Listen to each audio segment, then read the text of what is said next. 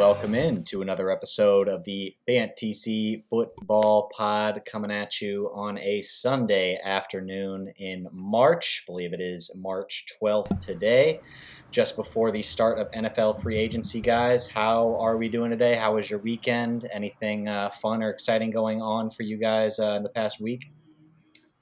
Unfortunately, nothing too exciting. I guess we did plan a trip to Florida over this past week, so we're going to be down there a couple days. But besides that, nothing too exciting, just work. And like I said, NFL free agency is kind of going to get going this upcoming week, so there'll be a little bit more like for sure news. I feel like a lot of stuff this week has been somewhat speculative, which is fun, but it'll be more fun, I feel like, to see where these people are actually going, get some actual information, and build some opinions off of that. But yeah, I'm excited for the upcoming week. And how's your week been, Nick?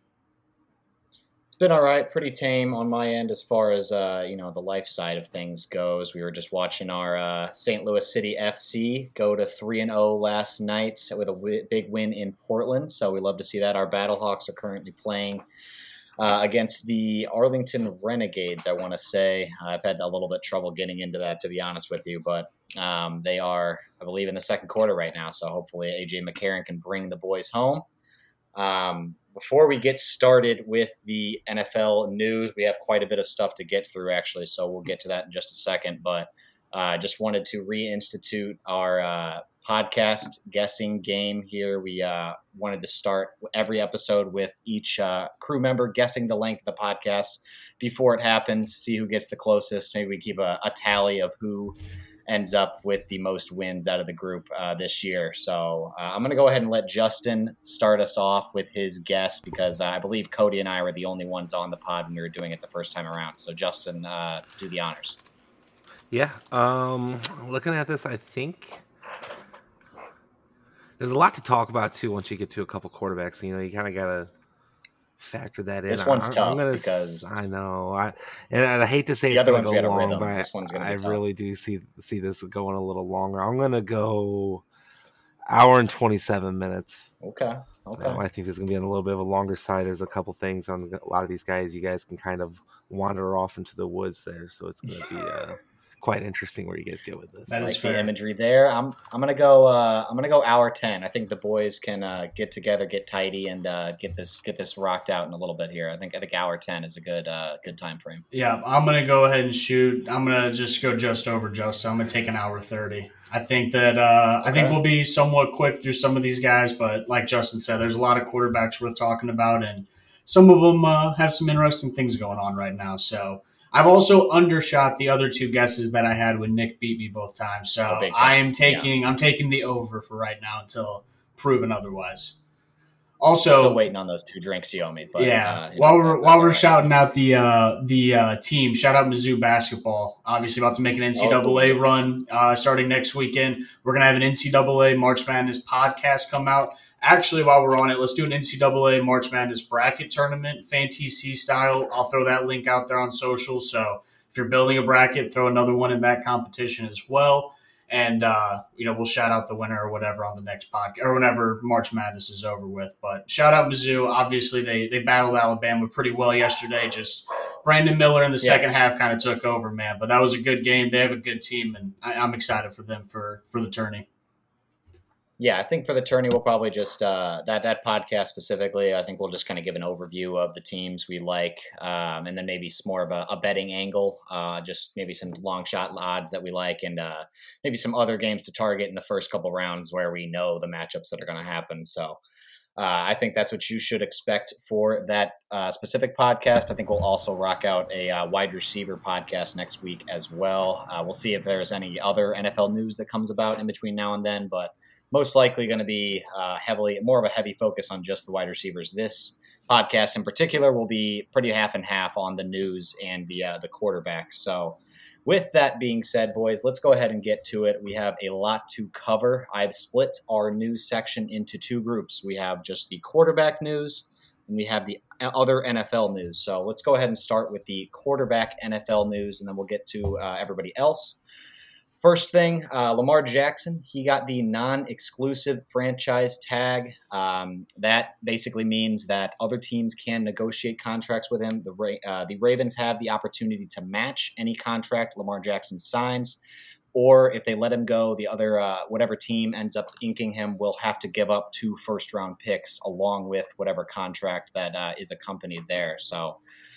Cody, I'm just going to throw it to you to start here. What's your read here? Do you think Lamar is going to stick in Baltimore, or do you think he is going to go elsewhere this offseason?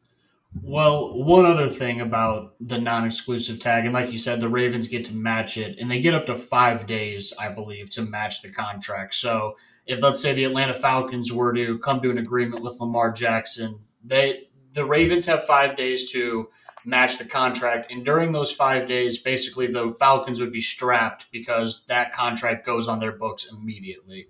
So the Lamar Jackson situation is a little bit weird because there's obviously some other quarterbacks floating out there like Aaron Rodgers and some other things going on, some other free agent signings that I feel like have to happen before, Lamar, which is kind of crazy to think about, MVP quarterback at 26, how he's not a priority. But yeah, I think I could see him not playing next year at this point if he's not going to play for $32 million because it seems like he's dead set on getting the fully guaranteed contract. And, we can argue whether or not that's smart or not in the Deshaun Watson situation. But the way that I kind of look at it is just because of one, like if we take this out of football, if one company makes a terrible business decision, it's not every other company's responsibility to follow in that business decision. So if the rest of the NFL thinks the guaranteed contract's a bad idea, I understand not doing it. But from the Lamar Jackson perspective, how do you give Deshaun Watson a fully guaranteed contract and Lamar Jackson can't get one? So I get it. It goes both ways. I think he ends up getting signed somewhere. I don't know that exact place right now. I think Atlanta would be a great spot for him. But, if it comes down to just the exclusive or non-exclusive tag for $32 million, I don't think he plays next year.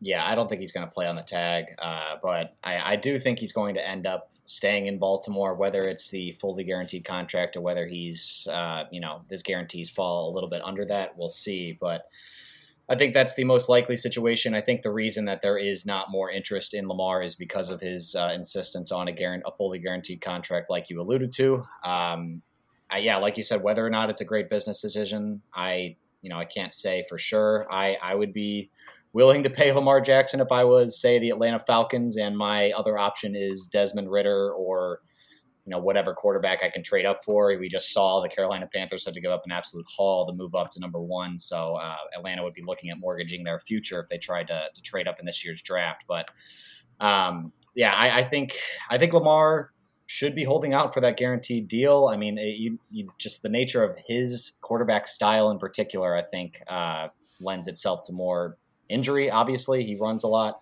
He's a mobile guy. He's been injured the past couple of years, so it makes sense for him to want to guarantee his money. But I think he'll end up staying in Baltimore. I think it makes a lot of sense for a team like Atlanta to go see what they can do and try and get after him. But I think it seems like the NFL owners have sort of banded together on this one. They're trying to squelch out the notion of fully guaranteed contracts for quarterbacks. So I don't know if we're going to see that happen unless he comes off of his stance a little bit. So interesting situation, but my prediction, I will say he goes back to Baltimore. Yeah, massive fully guaranteed contracts. I think Kirk Cousins has had fully guaranteed contracts for like the last 2 that he's done. 2 to 3 year deals. And but they're a lot smaller. Lamar wants like a 5-year, $200-something million fully guaranteed contract. So yeah, it's tough. I think he probably ends up ending up back in Baltimore, especially if he doesn't get the contract offer elsewhere that he's looking for.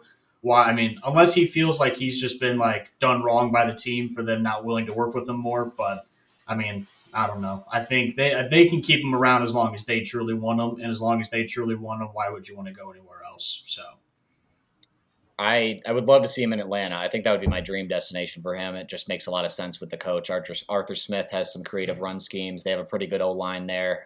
Kyle Pitts is a young target. Drake London, interesting young piece as well. So I think that would be a very fun place for Lamar to go. It just doesn't seem like their interest level is there for whatever reason, whether it's, that owner situation we talked about or maybe just, their preference to have someone a little little healthier than Lamar has been the past couple of years. But we'll see where he ends up.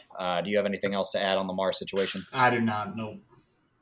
Let's jump to Derek Carr signing a 4-year, $150 million contract with the Saints. It's actually a 3-year, $100 million deal. They have an out after 3 years. I believe it's a $5 million dead cap if they want to get out at that point. So basically a 3-year, $100 million deal. I think the contract itself for the player is fine. I don't love the fit, though. I think the Saints will be basically what they've been the past couple of years. Seems like they're kind of refusing this rebuild. They keep trying to retool year in, year out, and they're just kind of treading water in the middle of the NFL. I think they might be thinking that they can take advantage of a weak NFC South, and maybe they can win their division next year because, again, it's going to be possibly the worst one in the league. But I just don't really like this direction for them. I think if I was the Saints, I would have torn it down maybe even 2 years ago, but it seems like they're going to just try and ride this out. And I believe what they bought themselves is a couple of years at 7-10, 8-9, 9-8. What do you think?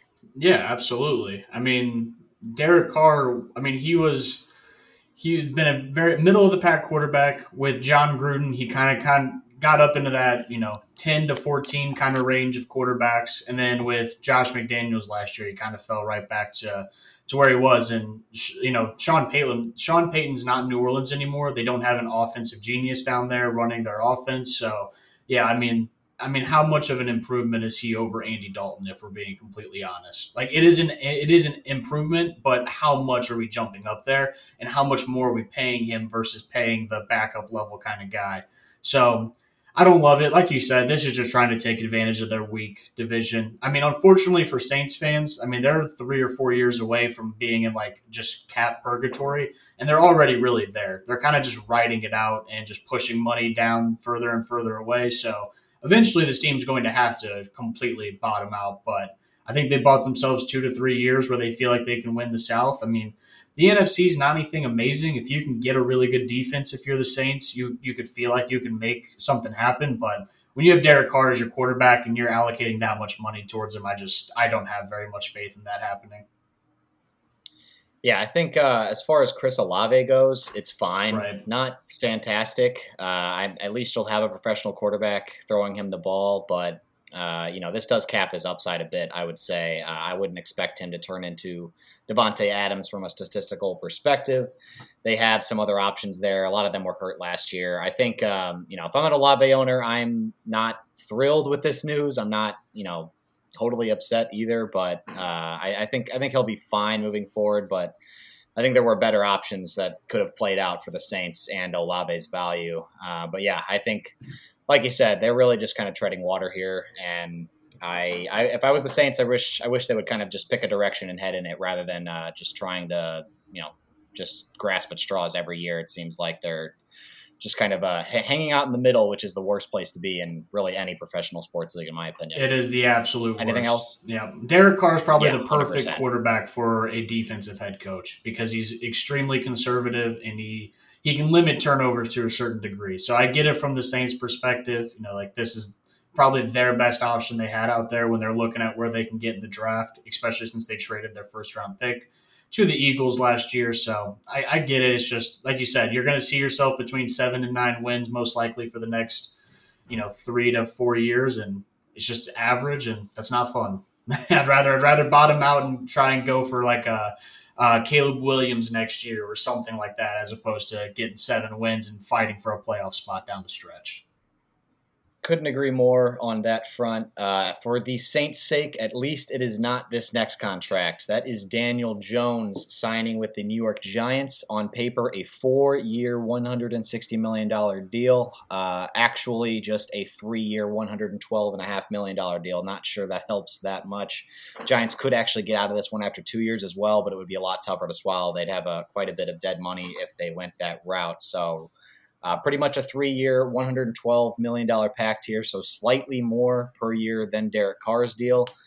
I actually haven't talked to you about this one yet, but I can guess how you feel about it. It's probably how I feel. I can't believe that they went this route. I would have definitely thrown the tag on him and let him play it out if he wants to, and then moved on if we didn't see any improvement next year. But this deal just seems very reactionary from the Giants, and I think it's going to end up not working out for them. Obviously, we've not really been pro Daniel Jones here, but Cody, give me your thoughts. Yeah, $40 million for a guy who didn't even throw 1 touchdown per game last season. Played in 16, had 15 passing touchdowns, but that's a nice $40 million on your books the next couple of years. So this is complete. I don't even understand it. I feel like this is probably the worst management I've ever seen with a deal. Like, you could have tagged him. Like, you did not have to do this, which I think was what makes it even worse. You could have tagged him, made him play it out, because he has not proven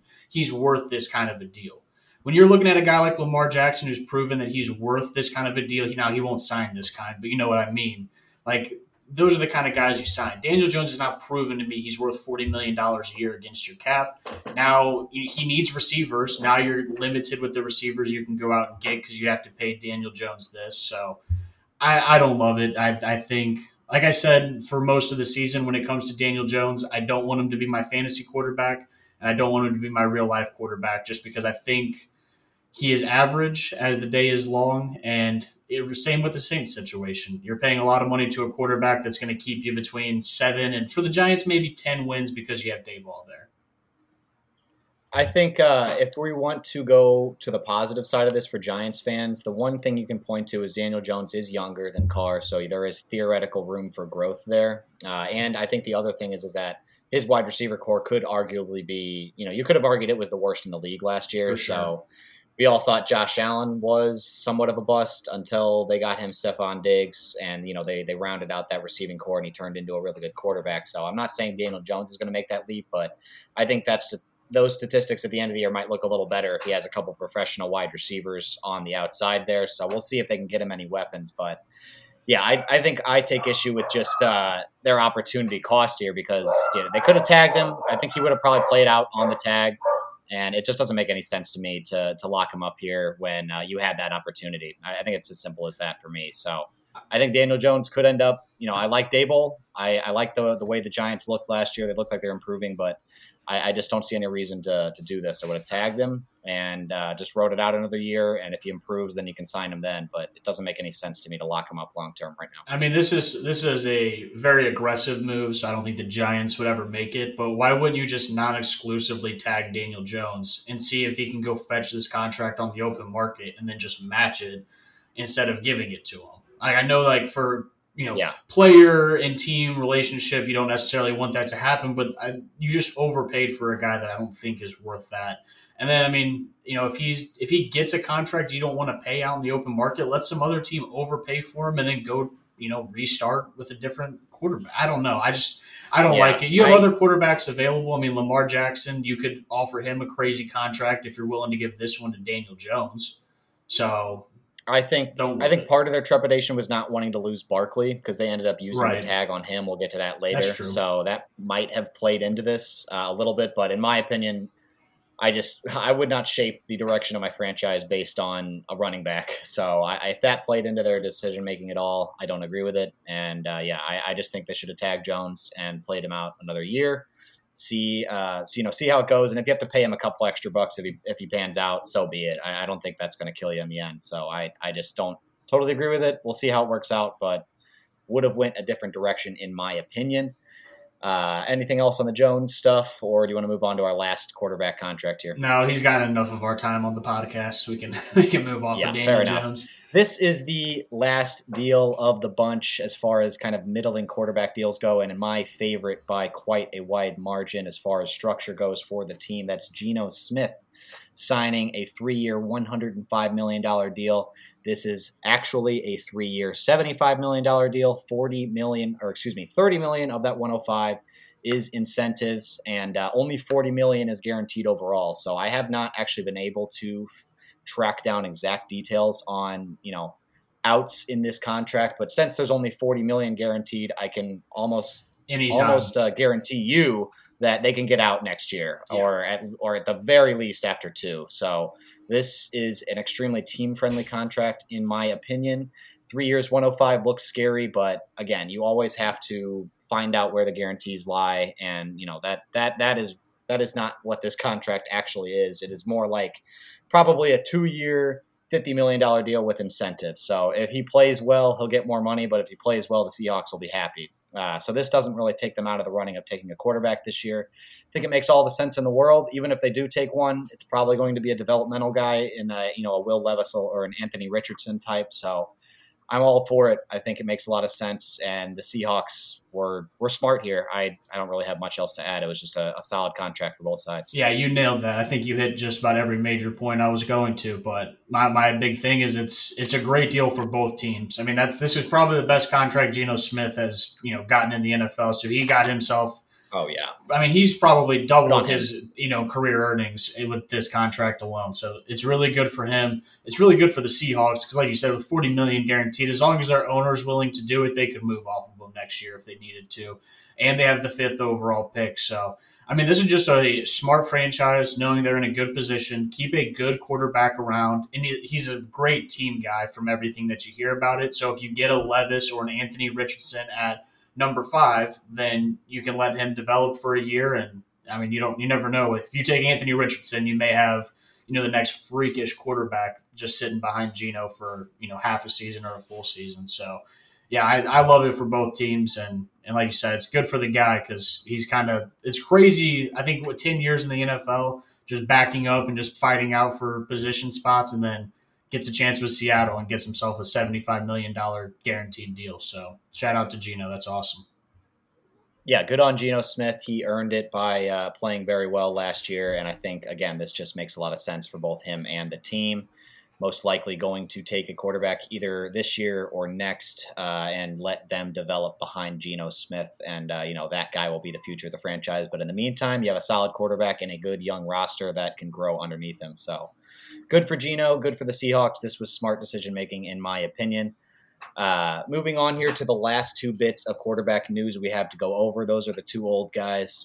Tom Brady, a little bit in the news this past week. There's been some rumblings that he is not done yet. I don't really want to go too far in depth with this because it just seems like a lot of smoke. There's no real, concrete story that I can find here. He came out on Twitter a couple days ago and kind of said, there is no truth to these details. I'm not going to trust anything he says, first off, but I will say that. But give me your temperature. You don't believe a 2-month-old kitten is going to hold him out of being an NFL quarterback next season? Somehow, I think he'll find someone to take care of his cat. Yeah, but I'm going to just give me odds. What do you think the odds are that he plays next year? I think there's real quick. We don't have to go too far. I think there's 2 teams that Tom Brady makes sense for. One being San Francisco. Unfortunately for him, for Brock Purdy. He had a successful UCL surgery on Friday, could be throwing in 3 months. So he's probably going to be back by preseason time for the 49ers. So if they feel like Brock Purdy's their guy they can roll with, he's going to be back for them. So I don't feel like they're as strapped to go after a guy like Tom Brady. The other one's Miami. We'll see how much they want to trust Tua going into next year. Obviously, he's already been rumored with that team. But, if you're Miami, they just made the trade for Jalen Ramsey we'll get into. I think you're putting a lot of faith in Tua not only performing at a high level, but staying healthy all season. So I would look out for Tom Brady to Miami if you think he's not done playing football yet. What odds would you give on Tom Brady coming back next year? Like if we're doing percentage, I'm going to go at this point. I mean, that trade really has me thinking, man. I'm going to go 30% chance he's coming back to Miami. I'll give it a solid 50-50. Yeah, I think the other 70s just feels like a guy that just does not like not playing football. So I would say there are a pretty good chance that he is going to end up somewhere. I think it's going to end up coming down to those quarterback situations. But I don't know. We don't know too much right now. But I would just say don't drop him if you're in a dynasty league. Yeah. Hang on to Tom Brady. He might not be done yet. The other, flip-flopping, retiring, older quarterback that we unfortunately have to talk about is Aaron Rodgers. Seems like Aaron Rodgers to the Jets is pretty likely at this point. It's really just going to come down to his decision. It has been reported that compensation has been agreed upon between the Packers and the Jets have been moving out cap space in recent days. Where would you put the likelihood of this on your chart, Cody? I'm pretty high on this one. I'd say 70, 80%. Yeah, I'm at like 90, 95 of him going to the Jets. What's unbelievable to me as just a fan looking inward is if you're the Jets, how are you so committed on a quarterback that's like, maybe I want to go there. I haven't made up my mind yet. or nah, I'm just not sure how I'm going to feel about playing football, going forward. Like, how do you, like, what's your deal? Like, what's the compensation? I'm very curious to see how this goes down, because with how much he talks about retirement, if he goes to New York and they don't gel the first year and it's kind of rocky, I could just see him retiring immediately. So, oh yeah, I Jets are desperate. Cannot believe they are desperate. That's what it comes down. I mean, their whole situation's desperate. Their GM's good, but he's gone through like 3 quarterbacks now. Robert Saleh's kind of probably on the hot seat to start the season, so they need someone proven that can win them games. But it's wild to me, man. You're just going all in on a guy that may not be in the NFL in 2 years, which is just scary from a fan's perspective. And you're going to the AFC, which is what I don't get. Like, you're going to be better than the Bills, the Bengals, the Jaguars next year, the Chiefs. Like, it's a tough. Yeah, I mean, tough place to it is a good compete. young roster, so we'll see if you can gel in the first year. But I think if you're Aaron Rodgers and you want to compete next year, it's as good a spot as any. I mean, it's much better than the Raiders. I think that's the other spot you're looking at. Yeah. And then, I mean, honestly, staying with the Packers might be his best chance at contention, but it seems like he's burned that bridge to some degree, so I don't expect that to happen. If you have Garrett Wilson, like a few of us on this podcast do, I would be pretty happy about this. I think this is by far the best option you could have had going into this year, whether it was Zach Wilson or some other veteran quarterback. As much as you or I may not want to root for Aaron Rodgers, he is still a pretty good NFL quarterback, and I think much better than any other option they had. So we'll see how it plays out, but it seems as someone who rode Christian Watson last happen. year, Aaron Rodgers does have some upside every once in a while. So. Yeah, well, your Watson shares are, worth nothing anymore. Jordan Love's looking good. We're all right. We'll see. Last bit of, actually, we have 2 more bits of news here. That one just popped up today, that Jalen Ramsey news. We'll start with the Bears trading the first overall pick. This is one of the biggest expected moves this offseason for the draft. They traded their pick to the Panthers and got an absolute haul for it. 109 this year. That is the Panthers' first-round pick. The 61st pick in the draft, I believe that was the 49ers pick they got for the Christian McCaffrey deal. The Panthers 2024 first, the Panthers 2025 second, and DJ Moore. Cody, I'll kick it off to you. Go ahead and give me a couple winners and maybe a loser from this entire situation here on an individual level for this trade.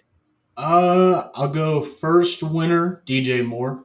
Going to get paired up with Justin Fields. I think, honestly, you think a winner from a fantasy perspective? He has to be from a fantasy perspective. If you're someone who's held on to DJ Moore through all of his fantasy up and downs now, I mean, we always say it, but I mean, is this the best quarterback he's had in his career?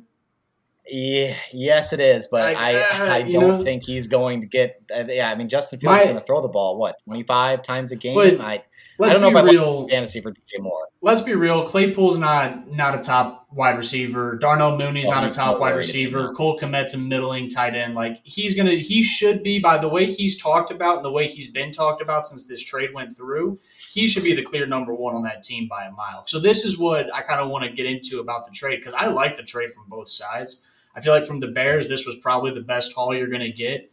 With the Jalen Carter news, I don't want to get negative about it, but he could be there at 9 and you could potentially get the steal of the first round with his news. Obviously, don't want to get into all that because it can kind of get a little negative, but it's football. Right. These kind of things happen. The Chiefs got Tyreek Hill because of a bad situation. Other players have fallen and gone to better situations because of it. So there's that possibility. And then I think if you value DJ Moore as a very high-level wide receiver, you're going to feel like the Bears have won this trade. If you feel like DJ Moore is maybe a deep threat wide receiver, can be mixed in a little bit, then I feel like the trade's pretty even, which is kind of where I'm at. If you're the Panthers and you draft your generational quarterback, you're not going to care about DJ Moore, that first, that second, or whatever the other pick was that was in there. So you got to pick the right guy. You get yourself, months of time to be able to interview and see these guys that you want to take a look at. So you get to make that decision. So I like it. I mean, if you're the Panthers, they've wanted that franchise guy for 5 years now going since the new owner took over the team. This is your chance to get it.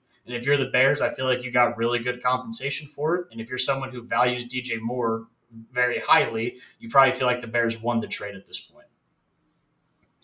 Yeah, I have a slightly different view here. Not really from the Bears side. I think they did pretty well here. This is quite a haul. I think DJ Moore is probably a little bit of a better player than you do based on your assessment there. And he is locked up to a pretty decent It is contract. a good contract. I believe he's on the books for 3 more years at $17 million, which is a very good rate for a number one wide receiver. So the Bears did well here. I think that 2024 first might end up being the biggest asset that they get, because this Panthers team could still be very bad with the skill position group that they're going to be running out there and not much in free agency to supplement it, in my opinion. We'll see what they can do, but there's just not a lot out there in the way of wide receivers to go sign. I think the biggest winner is Justin Fields, in my opinion. Obviously, these picks are going to help round out the roster, and he gets himself an elite option on the outside to pair with Darnell Mooney and a Chase Claypool, who I think are going to be much better in complementary roles. So I think Justin Fields' fantasy value just went up quite a bit. We kind of expected them to make a move for a number one wide receiver, but they've actually done it, and this guy will be locked in for a couple of years. So Justin Fields is a winner. I'm not sure DJ Moore is a winner in this situation. I think it's tough. If you would have had, if they would have traded up to 5, say, and not given up DJ Moore, that being the Panthers, and drafted CJ Stroud, I think I would be just about as high on DJ Moore, because he'd be in a situation where you have a more traditional pocket passer who's going to be throwing the ball to him with less competition. Tough to say. I just think the Bears offense is going to focus on running, so DJ Moore might not get the volume we need. I certainly am not going to call him a loser, though. Overall, I think the trade compensation was fine. I just don't agree with the move from the Panthers' perspective, because I don't have a huge separation on any of these guys personally. Right. I think they have to the have top 3 quarterbacks are all pretty similar. They do. In their mind, they have a clear number one, and that they're eyeing at this point. You don't make a move like this if you don't feel that way. My thing is, I got a nice little bet out there for Anthony Richardson to be the first quarterback drafted at plus 500 odds. Possible. This trade's got me excited about it. Now that this is they are pretty close to Alabama, so they've probably had some ties to Bryce Young for a little while. Some scouts have probably spent a lot of time down there. They're pretty close, but I don't know. Anthony Richardson, the way that after his combine went crazy and then this trade happened, I was like, man, this could be that owner trying to find their guy, their Patrick Mahomes or Josh Allen. So. I'm excited for both teams. Yeah. Honestly, I'm just excited for DJ Moore to kind of just get a fresh start with a new team more than anything. Like you said, if they were to get a better, a different quarterback option in Carolina, it may be better than Justin Fields for him. But I think I was a little drained of the DJ Moore, just talking points. I mean, throughout the whole year, it's just the same thing with him. You know what he is. He's either going to put up 20 or 2, and you just kind of got to take it every single week. So I think that probably stays pretty much the same. It's just new team, new place. I'm kind of excited to rejuvenate DJ Moore a little bit. Right. This has the Josh Allen, Stephon Diggs feel, just in a general sense. So if it works out like that, that's great. I just don't know if Justin Fields has the passing upside or will have the passing volume to necessarily reach that ceiling. I think, not a bad thing for DJ Moore. Might not be just quite as thrilled as other people might be going into the year. We'll just kind of have to see where he falls in drafts. But if I'm the Panthers, I would have traded up to 5 or 6 and taken whatever quarterback was left personally, because I like all 4 of these guys about the same obviously they're all very different, but overall I think they end up around the same point as far as draft value for me goes. So I think I would have taken a little less draft capital, moved up 4 or 5 spots instead of 9. But clearly they like their guy, and I don't think a lot of people have been saying this was a steal for the Bears. I think this is about right for trading from 9 to 1. That's a pretty big leap, especially with a year with this many good quarterbacks. So not surprised about the compensation, just surprised about the destination that they ended up going. We'll see how it goes. I think Anthony Richardson is a sincere possibility, though. It's a good ticket to have. Yeah. Let's go to the other trade that just happened a couple hours before this podcast started. That's Jalen Ramsey to the Dolphins for a 2023 third, and Hunter Long, who is a tight end, if you didn't know, because I didn't. But this just seems like the Rams kind of trying to get themselves out of cap hell to a degree, and the Dolphins trying to take advantage of that. And, clearly they're playing for this year. So good move for the Dolphins. And the Rams are just kind of strapped by their cap situation. That's really all there is to it. And I think the Dolphins did well to take advantage of that. Jalen Ramsey is still a good player, should make their defense better. Yeah, I agree. I feel like I kind of already said my piece. I think the biggest part about this is they're maybe luring Tom Brady to come out of retirement and say, "Hey, look at this super team, this loaded defense we got. We got Possible. Ramsey." So we'll see. Otherwise, Tua's going to have himself a freaking team next year, man. And if he wants one of those big contracts, stay healthy and perform because your team is loaded for you. Do you want to knock out the rest of these real quick? I don't feel like we got to talk about much of them. I was going to say. So yeah, I was just about to say I'm going to knock out these NFL news items. If you have anything to add, just give me a heads up, and I will let you jump in. But all of this stuff is a little bit more on the minor side, or if it's not on the minor side, it's just status quo for all of these guys. So Saquon Barkley, as we talked about earlier, he got the non-exclusive franchise tag. He will be staying with the Giants at $10 million this year. Tony Pollard got the franchise tag from the Cowboys, so he will be staying put. Josh Jacobs got the franchise tag from the Raiders. He will be staying put as well. Evan Ingram, a little bit of a surprise. He got the franchise tag from the Jaguars. So they're keeping their core together. Daron Payne, he is a defensive tackle for the Commanders. He got the franchise tag, actually got extended today with a $90 million deal, so he will be in Washington for a while. Calvin Ridley, he was reinstated, so he will be back with the Jaguars this year officially. Robert Woods, he got cut from the Titans and signed to the Texans. That one doesn't matter very much for fantasy. Frank Clark of your Chiefs got cut, a cap casualty there. Anything in particular you want to react to there, or do we want to move on to the quarterbacks? No, you nailed it. It's a cap casualty. You hate to see it. Honestly, I got a little bit of reaction from one of my buddies, and it's just he had 5 sacks last year in the regular season. I know he had the good playoff run, but you can't pay $15 million a year for 5 sacks. So it's sad. It is what it is. I hope we retain him on a better contract. He seems to like being a Chief, so that may be a possibility, but it's just that type of year. You're going to see, some surprising names get cut that you're not necessarily expecting, but it all comes down to the dollar amount. Yeah, you can't be paying Patrick Mahomes $50 million. Chris Jones, $25-30 million, and then have an underperforming outside defensive end, especially when you just drafted one in the first round last year in Karlaftis. So I'm sure they'll draft another too. So. Yeah, you'll be able to sign veteran pass rushers that are ring chasing anyway. So this is not a big loss from the Chiefs' perspective. Let's go ahead and jump into the quarterback. We're just going to call it quarterback reaction from the 2022 season. We're going to kind of give a look ahead to what we think of these guys individually and kind of what we think of the quarterback position as a whole going into next year. As of now, we're going to go 1 through 14 on the points per game finishers. That's for 6 point per passing touchdown leagues. Starting at number 1, that is your boy Patrick Mahomes. Don't have really much to add here. He's very, very good. This was supposed to be a down year for this offense, and he ended up finishing the number 1 quarterback. I think he is easily the number 1 in Dynasty right now, in my opinion. And he's pretty good at football. That's pretty much all I have to add. Yeah, he's really good. I feel like if you had any concern about Patrick Mahomes' upside last year, he kind of shut all that up with Tyreek Hill leaving and him finishing as the QB1. So, we don't have to spend too much time talking about him. He's great. If you're in a dynasty startup, he's right up there with probably Allen and Hurts as your consideration for the QB1. So. He's awesome. I'm sure he's probably going to be, second to third round draft pick next year. So he's not going to be on very many of my teams, unfortunately. But if you get him, he'll win you weeks. And, the weeks he doesn't perform as well is probably going to hurt you. But that's what you get with these, extremely high valuable quarterbacks. I think the one thing you want to look for with Mahomes, as far as year-to-year fantasy value goes, is how good is his defense. Because there is really no question.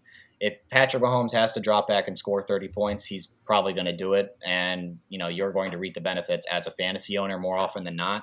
But, if this young defense gets better and isn't in the bottom half of the league of points and yards allowed, and he doesn't have to do those sort of things, a la, Joe Burrow, the past couple of years, his defense has actually been pretty good. I think that is the one thing that could end up limiting his production from a fantasy perspective. But, it's not really good business from a fantasy point of view to be trying to predict how good a defense is going to be 2-3 years down the road. Those things have a way of changing pretty quickly. So I think you just take the best player and don't ask any questions. We found out that he is definitely that this year. Number 2 was Josh Allen. He is also pretty good. Don't really have, again, much to add here. I think this just kind of falls under the Mahomes thing. It's been a couple of years of this now. He was 1, and then 2 this year in the past 3 years as far as fantasy finish goes. It's really all you have to say about it. Josh Allen's fantastic, and he will be. You want to take him over Mahomes? That's fine with me. I think I'm just taking the more stable, less injured guy. The one concern I have with Allen is that he runs and he exposes himself to more hits than Mahomes does from a long-term point of view. So that would be my only qualm with Josh Allen as a fantasy player in Dynasty, but he's going to produce for you every year that he's healthy. Yeah, absolutely. He had twice as many rushing attempts as Patrick Mahomes. Patrick Mahomes had 61, Josh Allen 124 this season. So he is, quite the runner. Honestly, if you want to take Allen over Mahomes, I totally get it. If you're someone who's going to be looking at quarterback that early, just to kind of give you a little bit of confidence, he only finished 0.2 points per game lower than Patrick Mahomes with 2 more interceptions and 5 more fumbles than Mahomes on the season. So if Allen kind of gets that efficiency back that he had with Daboll, I mean, he could probably find himself right back up there as the QB1. Worst case scenario, I mean, as long as he doesn't get injured and miss a long, length of the season, I feel like he's top 5 guaranteed. So if you're still liking Allen as your first quarterback taken and you like having the best quarterback, then you can go right ahead and take him. I totally understand it. Yeah, I think if you told me today that Josh Allen and Patrick Mahomes are going to play 17 games next year, I'd bet on Josh Allen having the higher points per game. But I don't think the separation is big enough to justify taking him over Mahomes considering the injury risk. I think that's all I would say right now. But they're both really good. I think that's really all there is to it. They're 1 and 2, and I don't think it's that close, honestly. Even with the next guy we're going to talk about, I think he is a distant third, in my opinion, as far as fantasy goes. Let's go ahead and talk about Jalen Hurts. Yep. He was the third guy here in points per game. Obviously had the disappointing finish with that shoulder injury, so didn't get to use him in the playoffs. He took a huge step forward this year.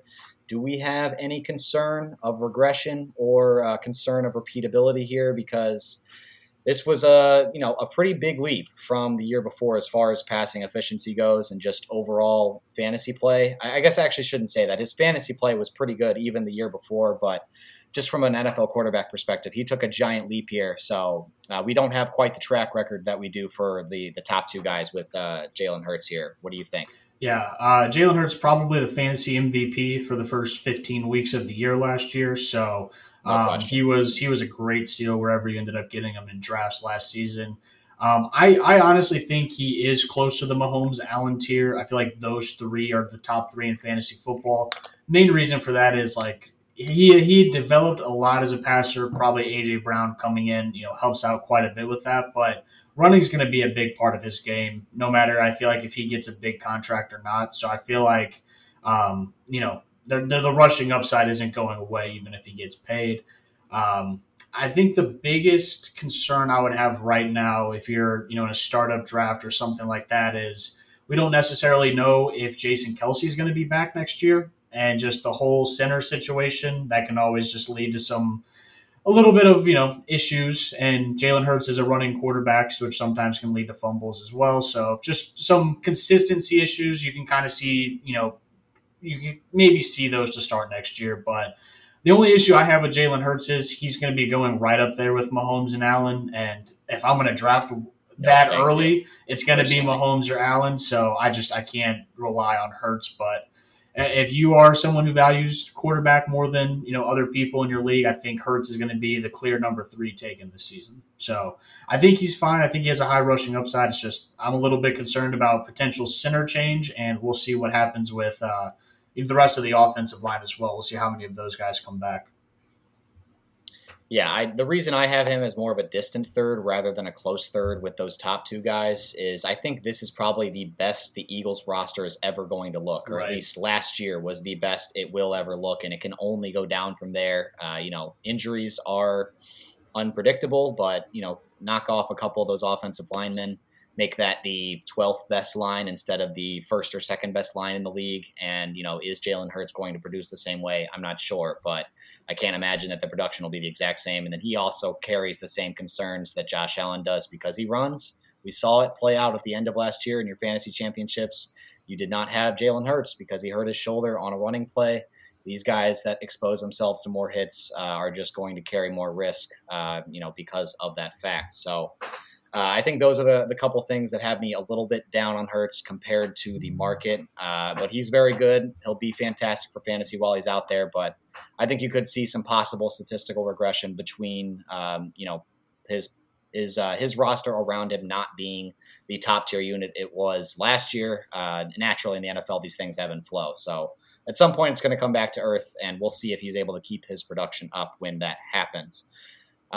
Let's go ahead and jump to our fourth guy here, unless you have anything to add on Jalen before we move on. Would he be your third quarterback right now, or are you considering a Burrow, Fields, or Lawrence over? No. Okay. No, Hurts would be my number 3, but I don't think it matters that much to me because he and Burrow are pretty close, and I imagine that the fantasy community would not feel the same. So yeah. I think I'm taking Burrow a couple rounds later in that hypothetical situation if I'm drafting one of those two. For sure. But let's go ahead and jump to Joe Burrow. He was the 4th quarterback in the rankings this year. I think one of our biggest misses as far as pre-draft rankings goes for the quarterback spot. The separation of the top 4 is jarring. How ridiculously the gap is just giant compared to the rest of the field here. And that is just something we don't normally see. That's kind of the reason that drafting quarterback early this year ended up working out for a lot of people when it normally doesn't. So we'll get to that separation when we jump to Justin Fields. I'll kind of illustrate that for everybody, how big that separation really was. But no doubt on Joe Burrow's ability. He's fantastic. I think the one concern you have is, are they going to be able to keep Higgins and Chase long-term? I don't really care that much about that, to be honest. If you take Higgins off this team and give them a solid wide receiver 2, that's, not, an elite guy like Higgins is, as long as he has Jamar Chase, I think it'll be fine. And then even if the defense takes a couple steps back, that should, even out any statistical loss he'll have from, potentially not having Higgins moving forward. But it seems like he's going to next year anyway. Burrow is really good, and I really have nothing much to add for him. I think, the defense is kind of the only knock on his fantasy production. Yeah, we were definitely a little bit lower on Joe Burrow than the fantasy community last year, and I would say most people in general. In one of my drafts, I took Kyler Murray one spot ahead of Joe Burrow last year, and that was probably the difference between me winning a championship and not making the playoffs, if we're being completely honest. The rest of my team was freaking loaded, except for Kyler Murray going. Damn. Kyler Murray wasn't bad. It's just he just had some games where he did absolutely nothing last year, and that happens. Joe Burrow did not do that to you very often last year. So I think from a consistency perspective and just all around, all wrapped up together, I think Joe Burrow is a great guy to probably target in drafts next year. If you believe this trend's going to continue and there's going to be 4 to 5 that kind of separate themselves from the rest of the field, then I'm going to want to aim for that 4th or 5th guy and try and get a little bit of better value in my draft. And we'll see when ADPs start, becoming a little bit more prevalent where Joe Burrow's going, but I think he's going to be a pretty good target at this point going into next year. Yeah, we'll see. There's a few guys later on that I really, really like that I think, I may be looking at ahead of Burrow, but, if he's there in a round 5, it's pretty much a slam dunk as far as, you're getting a great quarterback. If that's the route you want to go, you want to take quarterback early, I think you can wait on him rather than, paying up in round 2 or 3 for Hurts, Allen, or Mahomes, and you won't see too much of a drop in production from those guys. And, we can be fairly confident that he is just really good. We've had a couple of years of this now, and it's been pretty consistent. We have more of a track record for Joe Burrow than we do for Jalen Hurts. So I think that's the one thing that Burrow has over Hurts is his floor is higher, in my opinion. So let's go to Fields. He's actually the 5th quarterback in points per game. Before we actually jump into Justin Fields himself, I want to illustrate my point earlier.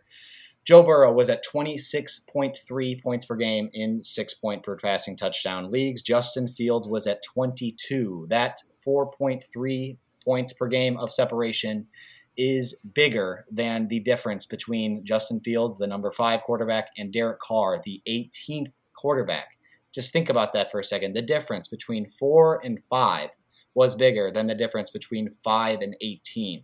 I think that can, kind of tell you how having one of the top 4 quarterbacks in this, this year in fantasy was basically a must if you were going to win a championship, unless the rest of your roster was just absolutely stacked. So That's just a sort of thing that we don't see very often. I don't know if you think that's going to continue, but that was kind of the story of fantasy in this year, in my opinion. Definitely from the quarterback perspective, but almost from the overall perspective. I don't know if you want to add anything on that point before we jump into Fields, but that was just really jarring to me when I realized that and kind of put those numbers together. Yeah, I would say one thing that always kind of confused me about fantasy football, and I feel like you see this more in 4-point passing touchdown leagues, but just how the quarterback was almost non-relevant, which is almost the exact opposite of the NFL. Like the quarterback's everything to a team in the NFL. And, in old traditional fantasy football leagues, you could draft the quarterback with your last pick and just stream it the full season and go on to win a championship. I feel like we're kind of going away from that, and it's kind of becoming more of an NFL style where if you play in a keeper league or a mini dynasty like ours, if you get a hold of one of these top 4 to 5 level quarterbacks, I mean, you're going to want to hold on to them for as long as possible. So I think it is. I think there's going to be a little bit of ebb and flow with it. We got Justin Fields. We'll see if he can make that leap from year 2 to year 3. We'll see if Lamar Jackson, what team he's with, see if he can kind of get back up there. So I feel like there's a little bit of a gap. If we see Justin Fields take a little bit of a step up, he's probably filling in that gap a little bit closer. Lamar's probably filling in that gap a little bit closer. So injuries do play a little bit of factor into it, but I think if you have one of those 4 to 5 guys in a league that continues on year to year, those are going to be the guys you're going to want to hold on to because the quarterback is just continuing to garner more and more stats, which is just better and better for fantasy football, and that's why these guys are doing what they're doing and why. I mean, I think in just about every league I was in, Hurts, Burrow, Allen, or Mahomes was the starting quarterback for the winning team. So you're spot on with that. Yeah, exactly. We'll see if that comes back to the mean a little bit with those 4, but they are head and shoulders above everybody else in the NFL from just a football perspective as well. Their teams are well ahead. If any of you have looked at any early odds for next year's Super Bowl, those 4 teams are far and away above everybody else. So it kind of lines up from both an NFL and fantasy perspective. I think you should expect a little bit of separation here. Probably not quite this big of a gap, though. This was kind of ridiculous how big this gap was. We really don't ever see this play out over a full season like this. But let's get to Justin Fields real quick. He was the waiver wire wonder from the quarterback position. He actually averaged 26.9 points per game after week 5. You really weren't starting him before that anyway. So I think he should – he belongs in this top group. The only reason that he wasn't on more championship teams is because he got, that shoulder injury towards the end of the year and really kind of fell off because his rushing production came back to earth at the wrong time for a few fantasy owners, unfortunately. But that being said, Justin Fields really did unlock something after week 5. Averaged 38.8 yards on the ground in weeks 1 through 5, averaged 94.9 rushing yards on the way to breaking the all-time record for rushing yards by a quarterback in weeks 6 through 17. So that offensive adjustment seemed to really unlock his potential. Where does he fall in your ranks next year, considering this DJ Moore news? And I obviously this is going to change a lot based on who they bring in. They have a ton of cap space and a ton of picks, but where does Justin Fields fall in your early ranks? Yeah, and with that cap space and picks, I'm curious to see what they do with the offensive line position because I think that's probably the most important thing for the Bears. As great as DJ Moore can be for them, they need to get an offensive line to protect Justin Fields. No question. Their offensive line was actually very highly rated last year on passing plays because Justin Fields would drop back and then just run with the football. So they were rated very highly on passing downs, but it was more due to Justin Fields running away from defenders than them blocking. So a little bit of smoke and mirrors with their statistics on their offensive line last year. But sure, I think he's – no argument. I mean, I'm going to put the first 4 that we talked about kind of in a tier of their own because those are the 4 I see being, early round draft picks. And, we'll probably see a little bit of a gap before we get to the next guy. Maybe Fields sneaks up there with Burrow. But, I think he's, if you're getting him in 6th, 5th through 7th round next year, I personally love it. I mean, like I said, I want to see what they do with the offensive line. But if they do what they're supposed to do to improve it. I mean, if we go back to his Ohio State days, I mean, he was supposed to be the second best passing quarterback coming out in his draft. And then Zach Wilson happened, and he was supposedly a better thrower of the football, but we've seen what happened with that. So, if we go back to that, I mean, Justin Fields falling to where he did was pretty surprising. I think he's got a ton of talent. He showed that at Ohio State. It started showing through a little bit last year.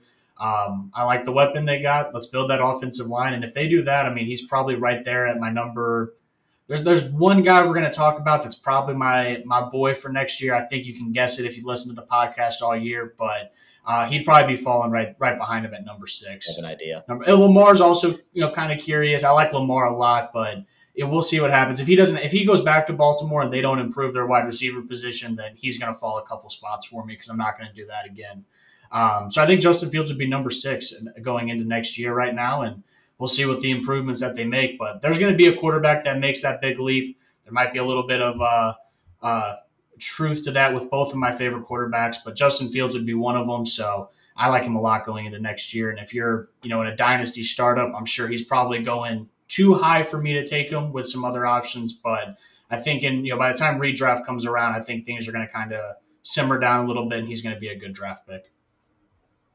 Yeah, it's just going to be all about where his value is at when draft season rolls around, like you said. I probably won't love him if you have to take him in the first 5 rounds, but if you can get him after that and, this offensive line flushes itself out and they make some more investments in the offense as a whole, I'll be totally fine with it. Obviously, it's well known that I am a big fan of Justin Fields. From a fantasy perspective, he carries all of the concerns that Josh Allen and Jalen Hurts have, only more because he runs the ball even more than they do. We saw him get hurt as well running the ball. So that is slight concern for Justin Fields, but his ability is game-breaking, and I think he probably has the best shot outside of the top 4 guys to finish as the number 1 overall quarterback. I'd agree. For anyone not named Burrow, Hurts, Mahomes, and Allen because of his next-level rushing ability. So we'll see where it goes, but obviously Justin Fields is a hot name right now. It's just really tough for us to give you a hard opinion on where to rank him because there is going to be a ton of roster turnover from the Bears' perspective. Good start with getting DJ Moore, though, obviously for Justin Fields' sake. Let's go ahead and jump to number 6, maybe a surprise at number 6 here for some people. Tua Tagovailoa actually finished at 21.6. I will say, we kind of alluded to this earlier when I said that the separation between Fields and Carr was less than the separation between Burrow and Fields. These guys are not separated by that much. So all of these guys pretty much, finished in a very similar range as far as fantasy finishes go. And that's probably why it doesn't feel like Tua was the number 6 quarterback in fantasy. It's because these guys are really bunched up, but 12 games very tough played to rank right now. Is where we did it also. Exactly. So 12 games played, also missed a chunk. Ranked on points per game. We didn't do just overall points because we want to get down to like a Tua who missed a couple games. 6th overall quarterback's not bad in points per game when you think about Tua. So I was kind of poo-pooing him earlier talking about Tom Brady to the Dolphins. I'm sure there's some statistics on Tua's side that look pretty freaking good for the games that he played. I think they don't care about fantasy, but this is one of them. He was the 6th best quarterback for fantasy football in the games that he played last year. Yeah, and to echo that point, I think it's hard to see him going as a top 8 target next year because there's going to be some guys that we get to later that are probably going to be pushed up, and then obviously all of the guys above him are not going to be drafted. Tua's not going to be drafted above any of those guys, so it's going to be. I think he's going to be pushed down a little bit, and I think he'd actually be an okay late round target at this point, assuming he is the starter going into next year. Obviously, the Brady stuff will figure itself out, but he was very good when he was on the field. The concussions were unfortunate, but seems like those were more, just unfortunate accident. I mean, he is a smaller guy, so you could say maybe he's a little more prone to those sort of things. But I think while he was out there, he was a pretty good fantasy asset. He's got 2 insanely good wide receivers on the outside, a good offensive line, and a smart offensive coach as well. So I'd be okay taking him. He's probably one of the last guys I'd be comfortable having as my starter. But if you miss out on your earlier quarterback targets, I think this is a fine guy to target in the late rounds. That'll probably be a little lower than he should be, honestly. Yep. I agree with that. My only concern with Tua is if he gets 1 concussion next year, is he sidelined for the rest of the year? So that's why I echo Nick's point. If he's a late round kind of guy you're getting to throw in as like your starter to start the season, love Tua there. But if more people catch on to maybe, he was better than other people were thinking and he gets kind of pushed up into those single-digit rounds and someone's willing to reach on him, I'm not willing to do that. He's a little bit too risky, but I think in best ball, Tua could definitely shine just because of the injury risk. I mean, he could win you a couple of weeks with the weapons that they have there. So, I don't mind him as, I would say, kind of like Kirk Cousins, Jared Goff level is where I kind of want to be able to find him. Ideally, if he gets pushed up a little bit into maybe that, Dak Prescott kind of tier, then maybe he's worth the flyer. But again, I think he's one concussion away from being sidelined for quite a while again. So that's my biggest concern with Tua, which I think is fair. But again, a late round pick. I love Tua. If you have to reach for him, I would look elsewhere. Yeah, the concussion concern is warranted and obviously is there. I think if you're taking Tua, I would just prioritize adding one of those other Kirk Cousins, Dak Prescott types as a backup, just so you have a solid plan of action in case that does happen. But I think Tua would be solidly better than the Kirk Cousins tier, Jared Goff tier on a point per game basis. So that if he's falling into that range, I love taking the shot on him. And again, if he doesn't work out, there are quarterbacks on the wire every single year you can pick up. And if you have to go trade for a backup quarterback, it's not going to cost you a ton. So you can always pick up the Kirk Cousins types and get by. I think Tua is probably worth a shot if he's in the 10th round, say, and you missed out on your other guys that you liked. Let's go ahead and jump to number 7 on this list. Another very surprising inclusion probably to most people. That is Geno Smith. He finished as the 7th best quarterback on a point per game basis this year. Seems more like a solid streamer than a consistent starter next year. A very good story, but I think he will fall into that Kirk Cousins, Jared Goff range we alluded to earlier, maybe even slightly below them as far as draft value goes. So good on him for getting the bag. I think he's a solid player, but I would not expect him necessarily to repeat this sort of production next year. I agree with you to a certain extent. I think that this may be a little higher on Geno. I think maybe a little bit higher than what you're saying. I feel like this may be his ceiling. Okay. I feel like he may have reached his peak last year. But if you give me 90% of this season and the end of my draft, and I decided not to prioritize quarterback, I don't mind it for that. So I think he's definitely going to be someone as to where you're getting him. I feel like he should be thought of as a streamer, and that could potentially, kind of do what he did this year. But especially if they get a young guy there that people feel like that could play within the first year, you got to worry about that with Geno also. So definitely not a guy I'm looking forward to drafting. But if you have to leave your draft with a week 1 starter and the Seahawks have a juicy first week matchup, I'm perfectly fine with that. But I don't think you should be thought of as more than that. But again, if you give me 90% of what he did last year, I think you're going to be pretty happy at a streaming level. If you draft him early and think he's going to be great, then you're going to be disappointed. I think what you said earlier is kind of where I'm at as far as this being his ceiling. And I think that's really my, issue with Geno as far as a fantasy quarterback goes, because I think a lot of these other guys, even in the lower tier here, you can talk yourself into having, higher upside than a Geno Smith could even conceivably have. Like a Tua, I think, has much higher upside. I think Lamar Jackson, who we'll get to, has much higher upside. I think even a Kirk Cousins has much higher upside in second year in a Kevin O'Connell system with a Justin Jefferson on the outside. Geno has DK, but a little bit more of a conservative game plan there in Seattle. So I think some of these guys lower down, Trevor Lawrence, a Justin Herbert, who I haven't even talked about yet, those guys all have higher upside than him, in my opinion. So that's why I'm not leaving my draft with him as my starter. I think if you want to grab Tua and then grab Geno as a backup, that's an okay plan. But just kind of realize what you have there. Yep, absolutely. And if someone's willing to reach on him because he was the QB7 last year and he got the deal and he's staying with the same team, let him take him, because the odds of him doing this again would tell you in his career are very unlikely. Because like we said, he's been a journeyman quarterback all his career and then finally got the bag 10 years in. So those type of quarterbacks typically aren't the most consistent on a year-to-year basis. Yeah, fair enough. Let's go ahead and jump to number 8 here. That is Lamar Jackson. This is a tough one to talk about right now. If we had to do ranks right now, this would be one of the hardest guys to rank. Obviously, just a lot up in the air as far as where he's going to even play and what the roster around him will look like. So it's really hard for me to give a take as far as next year goes. We were very high on him going into the year, and it was very tough because he started out fantastic, really leveled off, and then ended up getting hurt and missing the back half of the year. Again, just like he did the year before. So I think I'll be back in on Lamar as long as Baltimore, say he stays in Baltimore, they bring in a solid wide receiving option. He has Bateman. He has this hypothetical other guy on the other side in Mark Andrews. I think I'll be fine with him because he's going to be pushed down a little bit most likely. He's going to be in the lower end of the top 10. think that'll be a fine spot to take him, but it's just all up in the air right now. It's really hard for me to give a hard take. Yeah, I agree with what you're saying as of right now, but if you're telling me by the end of next week Lamar's deal gets done with Baltimore and they trade for DeAndre Hopkins, I feel like he's jumping right back up into the highly drafted quarterback tier. So I feel like that's what he needs.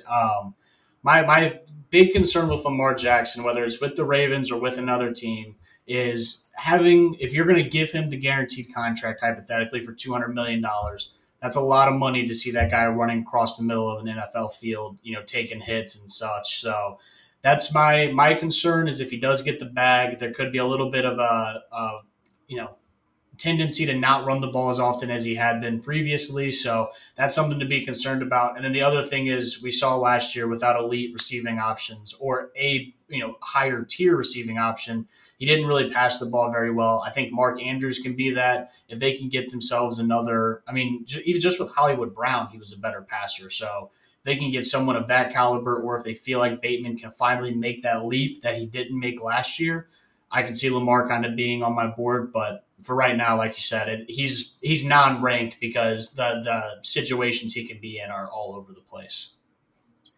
Yeah, the difference with when Lamar had Bateman versus without are pretty stark. It was obvious that he needed a number one option on the outside, and he just did not have that for a lot of the year between Bateman being hurt and playing probably a little bit injured. It's worth mentioning that Mark Andrews played a lot of the year injured as well. Yeah. Clearly was not himself for a large chunk of the season. So I think Lamar is going to be a solid target as long as, again, these issues with the Ravens get worked out. But it's just kind of a wait and see right now on him, and we'll be able to give you a better opinion once we know all of the details as far as where he's going and what his team will look like when he does get there. But I think as of right now, I don't see him. He's not going to move above Fields or the top four guys, and then you could make an argument for a Trevor Lawrence or a Justin Herbert over him too. So if he gets pushed down, I think I might target him. But again, it's just going to depend. Yep, I feel you. Let's go ahead and move on to number 9, the perennial, QB 10 through 12 guy here actually makes it into the single digits. So congrats to Kirk Cousins. He is the 9th quarterback in 6-point per passing touchdown leagues this year. Again, not much separation between him and the guys behind him, but he is the perpetual solid late QB value. You kind of know his ceiling. It's right about here at QB 9.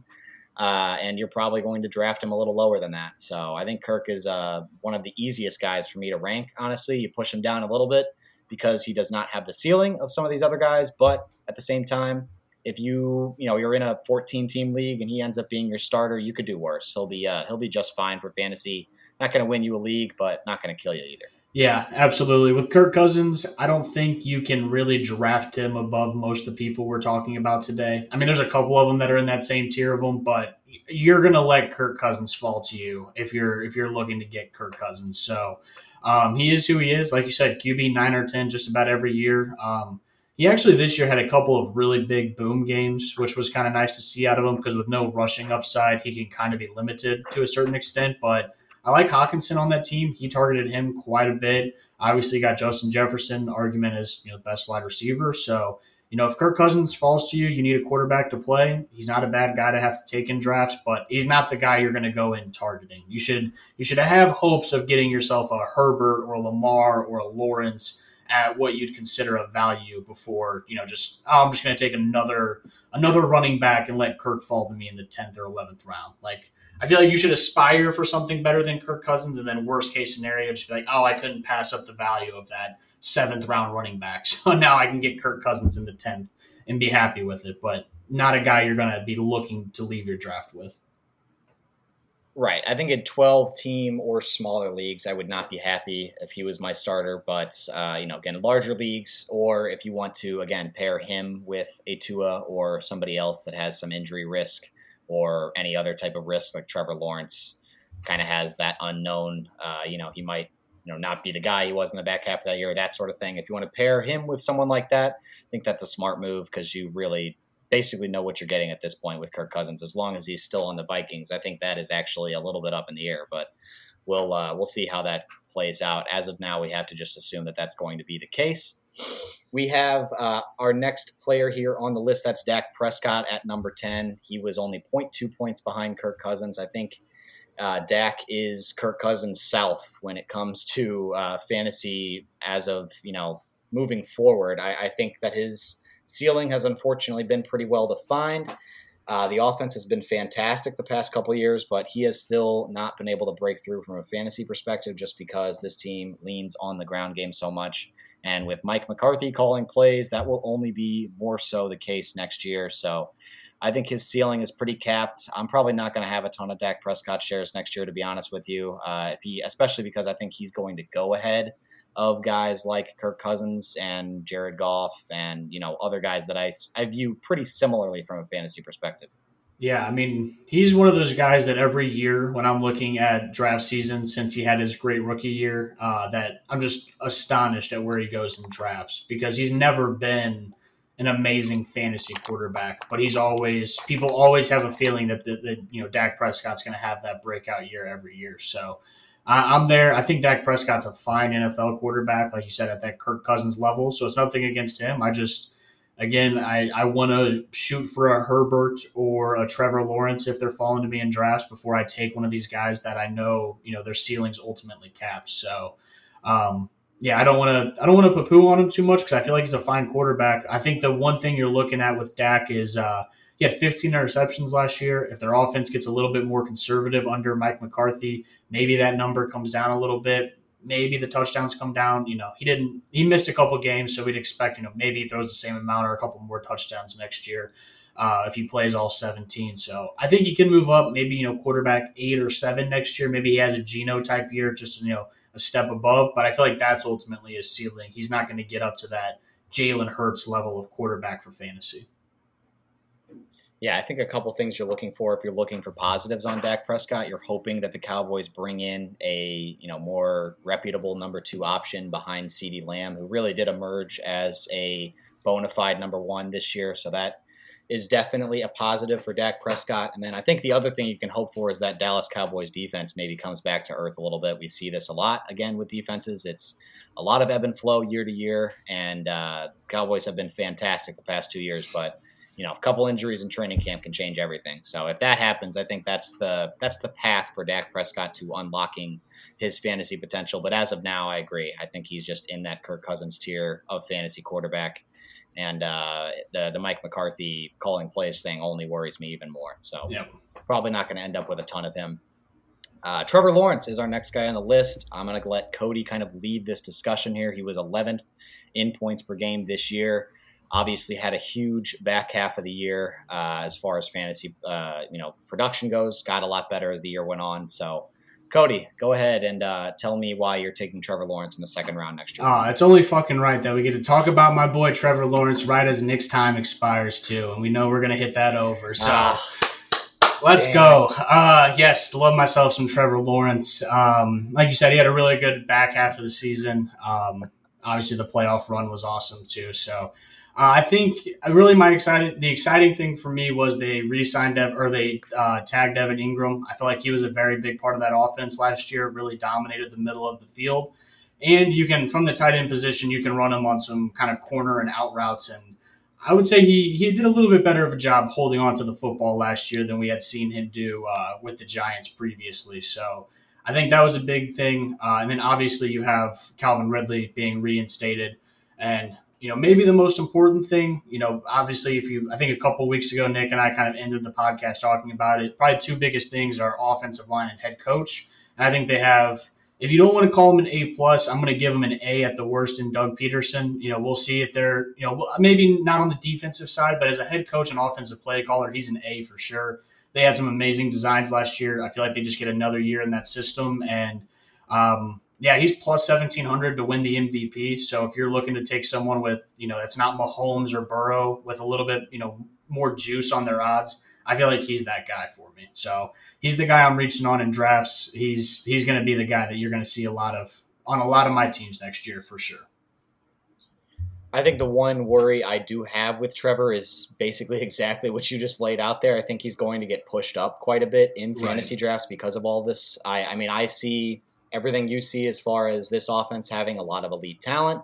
Calvin Ridley coming back. Christian Kirk is a solid slot wide receiver, especially in a complementary role that he'll be in now. Evan Ingram had a breakout year. Zay Jones is a very solid complementary piece. He's going to be maybe even the fourth option on this offense. That says, more about the Jaguars than it does Zay Jones. He showed himself to be a very quality NFL wide receiver this year, but I just don't know if I'm going to be comfortable taking Trevor Lawrence before, round 8, maybe round 7 if I really like him, but I think he'll be pushed up a little bit higher than that.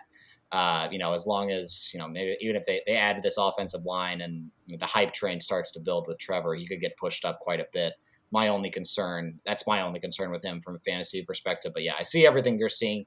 He has the potential to break into the top 5 quarterbacks for sure. So if you really like him, you go get him. But there are some other guys I think I value similarly that will go a little later. Eric, if you're listening to this, the last 3 weeks he put up only 18 points, 4 points, and 12 points. So not a guy you're going to be wanting to keep on your team there, Eric. So may want to be looking to trade him to someone else who may want a quarterback going into next season. But we'll talk about that later. My biggest issue is he had 9 fumbles last year, and fumbles aren't typically a thing that you can – they're not interceptions where you can see the field a little bit better and not throw some of those picks. Those are just simply he has an issue holding on to the football when he gets hit. So that would be my concern. I do believe he had 4 in one game, so that may obviously inflate the numbers quite a bit. But, if he gets that number down to, 2 to 3 fumbles next year, I really like his chances of jumping up. But like you said, he's probably – ADP-wise, we'll see where he's going. I'm talking a lot of big talk, but I'm a mid to later round quarterback kind of guy. I feel like he may get a little too much juice going into next season, but we will see. And the juice will be coming from this podcast. Don't get me wrong. I'll be driving the juice. Firmly from one side of the podcast room here, the juice will be driven on Trevor Lawrence. And Eric, the only thing I'll say is just grab Cody by the short hairs and make him give you everything he's got for Trevor Lawrence, because he'll give it all up. Trust me on that. Next guy. We could do the same trade as last year when he gave me Saquon for David Montgomery. I'm thinking of a trade on that level. that's what I'm looking for. He's going to recoup his value that he lost in that trade last year in this Trevor Lawrence deal. I will make sure of it. Jared Goff is the next guy on our list. He was the number 12 overall quarterback in points per game, sitting right at 20 in 6-point per passing touchdown leagues. I think he falls firmly into the Cousins-Geno bucket for me. He's streamable in the right matchup, but we're not targeting him as a starter. I think Jared Goff was actually one of our favorite quarterbacks this year because it was very easy to tell when he was going to have a good game and when he was going to have a bad one. I don't see that changing too much this next year. Again, it'll depend on what the Lions do. They have a lot of draft capital, and I imagine a decent amount of cap space as well, but as of now, I think Jared Goff is a solid streamer, but not somebody we're looking to target as a starter. Yeah, I think he's your Kirk Cousins kind of guy. I think if you end up leaving your draft, he's the same as Kirk Cousins and Dak Prescott. I mean, if he has a good matchup week 1 and you want to try and exploit it, you can leave your draft with him. But like you said, really anything 12 and under, you're not going to be happy leaving with Jared Goff. So I would, like I said, target elsewhere. And if other people are reaching on quarterbacks too high for you and Jared Goff has a good week 1 matchup, he can be a worst case scenario leaving the draft for you. Yeah, that's pretty much all I got on Goff. He's pretty easy. I don't think there's anybody out there that has, some. Is it cold and outdoors? Becoming a top 5. Yeah, exactly. Yeah, if he's in the dome at home against a bad defense, fire him up. It's a pretty easy proposition with Jared Goff. Next guy on the list here, Daniel Jones. He is 0.1 points behind Jared Goff in overall points per game.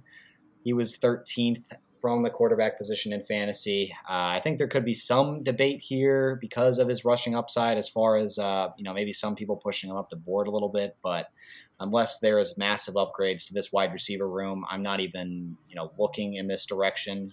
There is not much interest from me from an NFL perspective and not too much from a fantasy perspective either. I think there's just a lot of other guys that fall in the same range that I like more. Again, if the wide receiver core gets upgraded to a significant degree, we can have a conversation about it. But as of now, I don't think Daniel Jones is going to end up on any of my rosters. Yeah, I'm right there with you. I cannot leave a draft with Daniel Jones. I think I'd rather take a shot on some of these other guys we're going to name to end this podcast. take a shot potentially on a rookie, maybe having a breakout, over Daniel Jones. So he's probably at the bottom of that Jared Goff, Dak Prescott, Kirk Cousins tier of just like, if it's a desperation week one good matchup, you can leave your draft with them. But that should be the only reason you're leaving your draft with Daniel Jones. 100% couldn't agree more there on Jones. Our last guy that we're going to go over from the straight top 14 here is Justin Herbert. An incredibly disappointing year for him, ending up at 14th in points per game. But I think he will almost certainly be my target. So if, Justin Herbert is to me as Trevor Lawrence is to Cody. So I think TD regression was the biggest culprit of his down year. Let's take a look at his last 3 years real quick in the touchdown department. In 2020, his rookie season, this was in 15 games, mind you, so he missed the first two. He had 36 touchdowns. 2021, 41 touchdowns.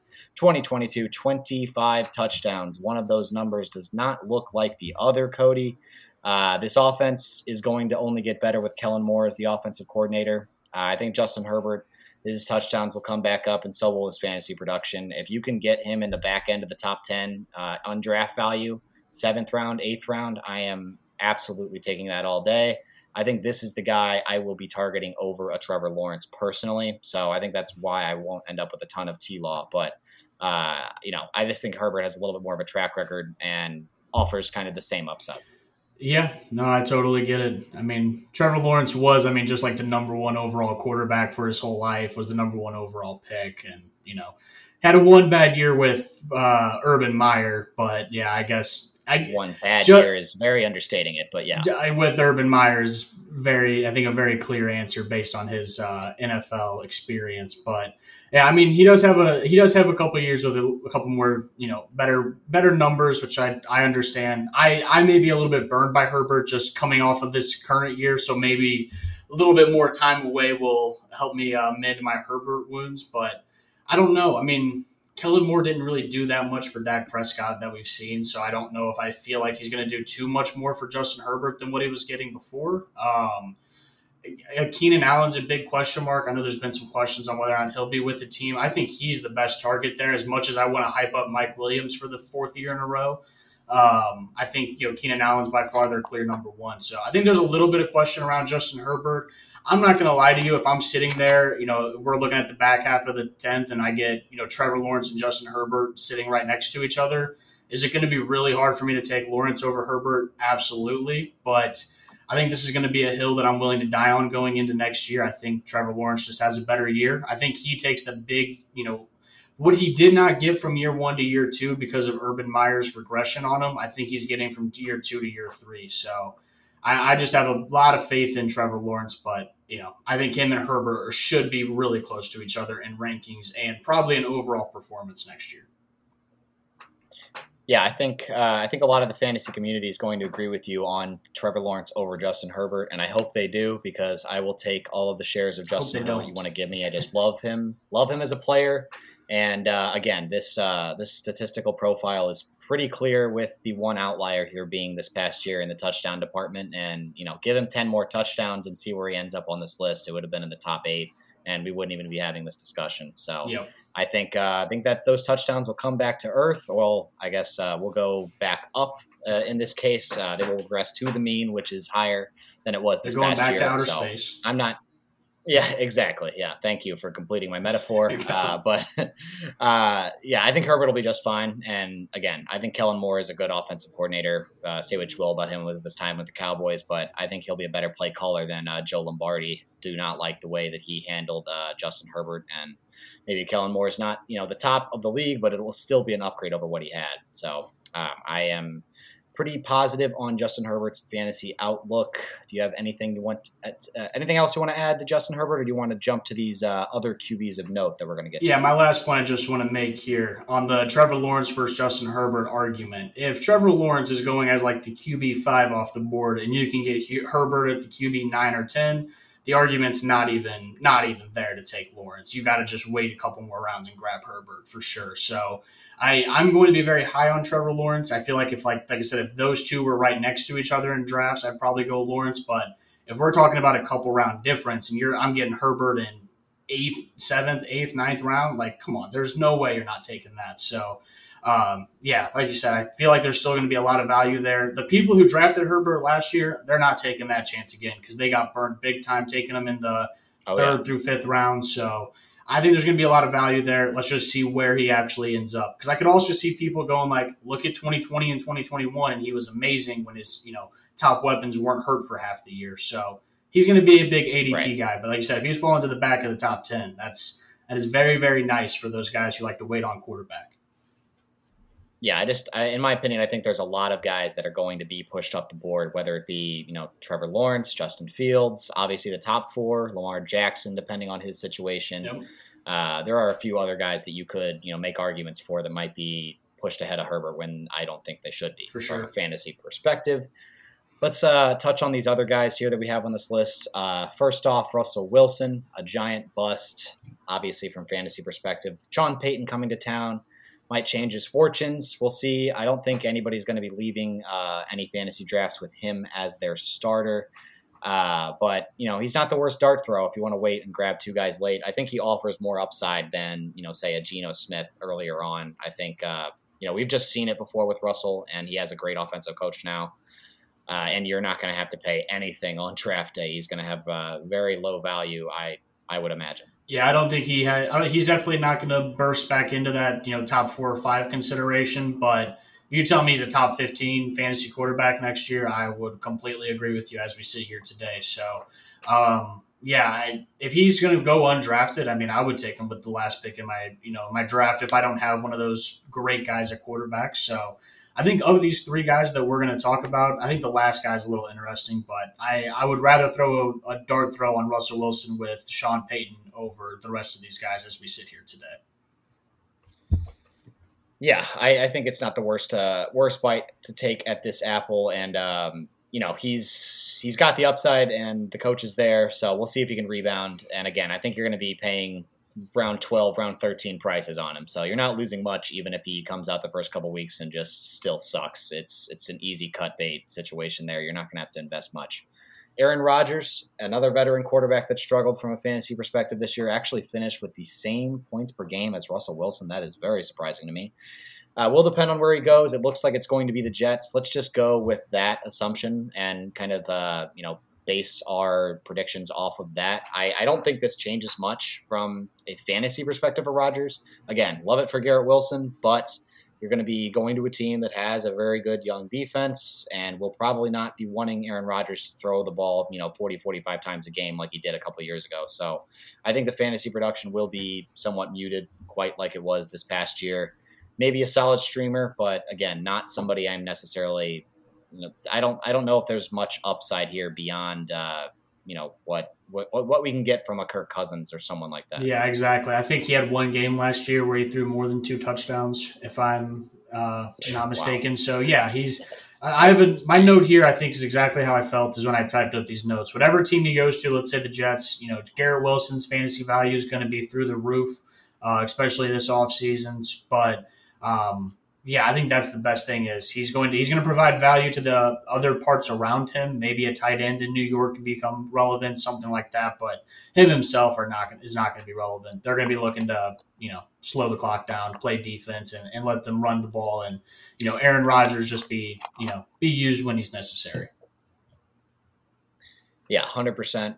I think, his upside is just going to be capped by the team philosophy, especially if he ends up with New York. Yep. Deshaun Watson is the last guy that we're going to talk about here. This one, another very tough rank, obviously based on what he did before his hiatus and what he did last year. Giant difference, kind of to be expected after taking such a long break from playing NFL football, but I think this is another guy that even if you believe the old Deshaun Watson's going to come back, he's going to be severely capped by the philosophy of this Browns team. I think the defense has some pretty good pieces, could be, at least an average unit.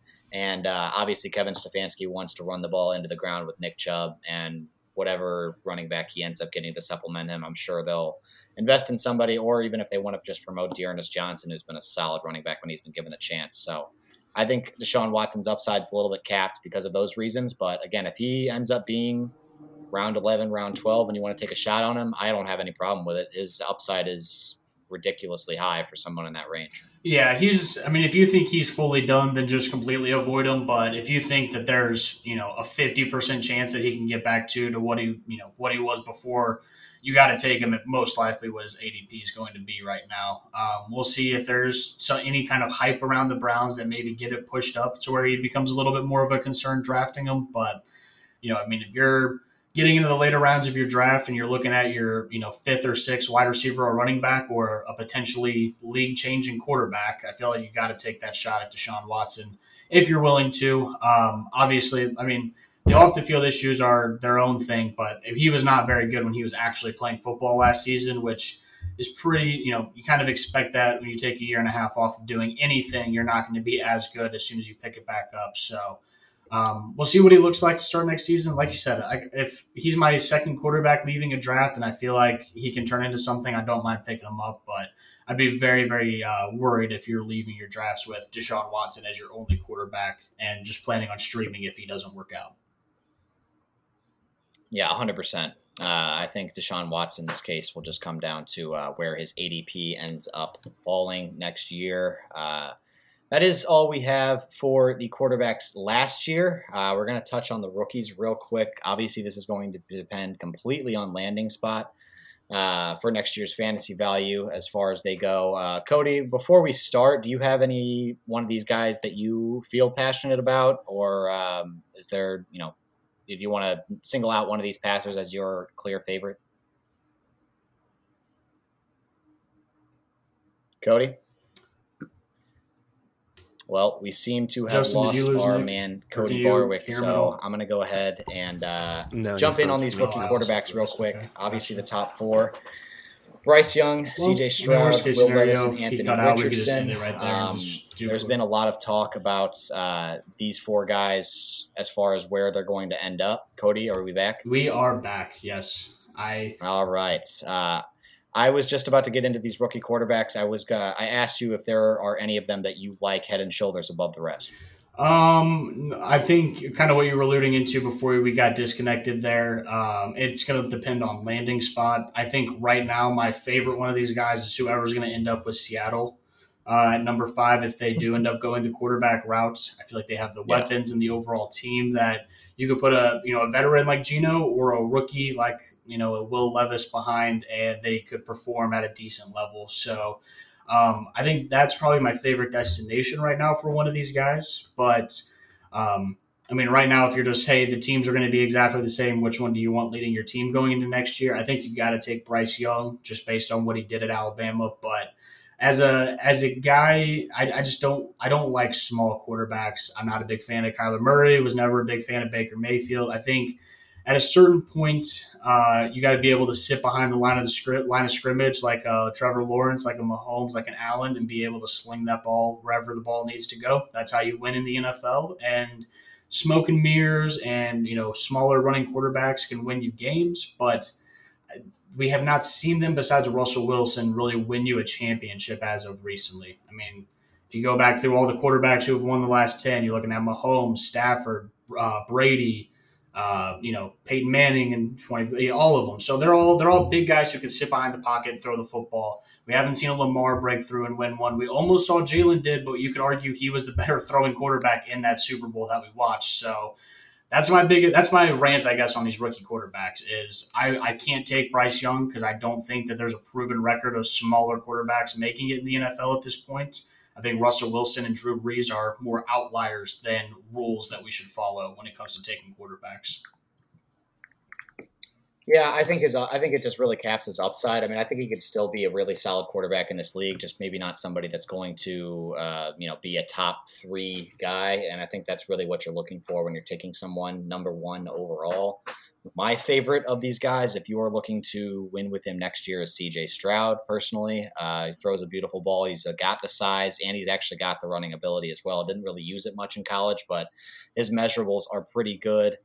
And I think if he was thrown into the right situation, he might be fantasy relevant year 1, whether it's maybe a Detroit or a Seattle, like you alluded to earlier. And then Levis and Richardson they're more projects. They're almost certainly not going to be fantasy relevant this year, but they profile as, the Josh Allen type where They have all of the tools in the world. It could completely fall flat, or they could be, top 5 guys at their position. So it's just going to depend on where they go as far as dynasty value goes. But I think Young and Stroud are the only guys we're looking for in fantasy, and it's going to depend on where they go. If Young or Stroud goes to Detroit or Seattle, they could be relevant. But other than that, I don't see any realistic landing spots that would end up with these two being on my draft board. Yeah. Oh, on the draft board, absolutely not. I agree with you there. One thing I'm just going to leave out there.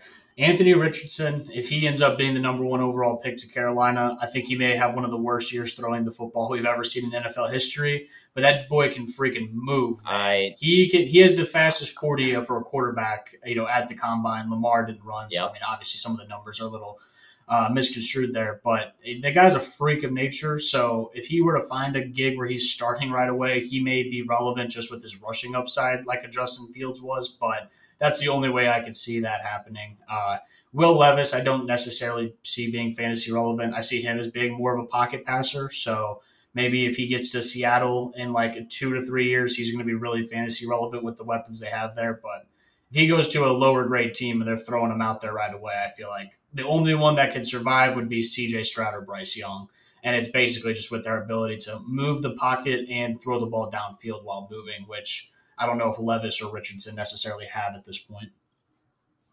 Yeah, for Richardson's sake, I sincerely hope Carolina does not take him number 1 and start him all year. Right. It could completely ruin his career as far as his confidence goes, because he's just not going to be ready, and he's not going to have the weapons to make that work, in my opinion. So hopefully if Richardson is their guy, that they maybe just throw Sam Darnold to the Wolves for a year and just develop him behind Richardson. The only problem with that is that they don't have their first round pick in 2024, so that's a little harder to swallow. But yeah. We'll see what ends up happening with Carolina. I think, again, if Detroit or Seattle ends up picking one of these guys, we'll be talking about them. But other than that, they're probably just going to be, on the lower tier as far as fantasy goes. Yep. We saw what Kenny Pickett did last year as a rookie quarterback without insane weapons. So unless you're landing somewhere that, gives you an automatic wide receiver 1, you're probably struggling your rookie season. So yeah. So going into next year, your shot, your guy, who are you riding with if you had to choose like a my guy at the quarterback position as we sit here today? Justin Herbert. No question. Right. I think his value is going to be very solid, and I love his upside. I think he's got the top 5 upside. He's got a pretty high floor, and the price tag is not going to be egregious. Yeah, right. I understand that. We're going to keep this narrative riding all season long, baby. Let's go Trevor Lawrence. Let's go Jaguars. Big off season. Let's get another offensive lineman for Trevor Lawrence here in the free agent market. Let's make some moves and. Yeah, I think those 2 guys should be guys that, if you're currently doing a dynasty startup or you're doing best ball leagues because you have nothing else going on in the summertime, then those would be the 2 guys I'd be targeting, because I'd imagine their ADPs are not what they should be at this point. Maybe Lawrence is a little bit higher, but I still feel like there's other quarterbacks people are more eager to take than Trevor Lawrence as we sit here today. Yeah, we'll see. It's going to depend on what ADB is, but I think early on, those are our 2 guys to target. Obviously mine being Herbert and Cody's being Trevor Lawrence. So I think that is going to wrap up our quarterback episode here, recapping the 2022-2023 fantasy season from the quarterback perspective. We'll go through each position group and do the same in the coming weeks. I believe we'll do wide receivers next. That should be coming actually in just a couple days, because we're probably going to piggyback a college basketball discussion on the back of that wide receiver pod, because the tournament is going to be happening next week. And once the bracket comes out tonight, we only have a couple days to get that information out to y'all, so you can action and have that be actionable advice for you. So yep. We will talk to you soon. Cody, do you have any parting words for the people? Nope. This will be out Monday. So if you're listening on Monday, Tuesday will be NCAA podcast. Wednesday, we're going to have another golf podcast shout out there. I did not shout out that one when we started, but unfortunately did not bring us home a winner, but we had 2 guys in the top 5 that we recommended on that podcast this week. So getting off to a relatively hot start, and we're going to keep that thing going. So that one will be out on Wednesdays. NCAA basketball out Tuesday with some bets and maybe favorites that we kind of like, maybe some underdogs as well.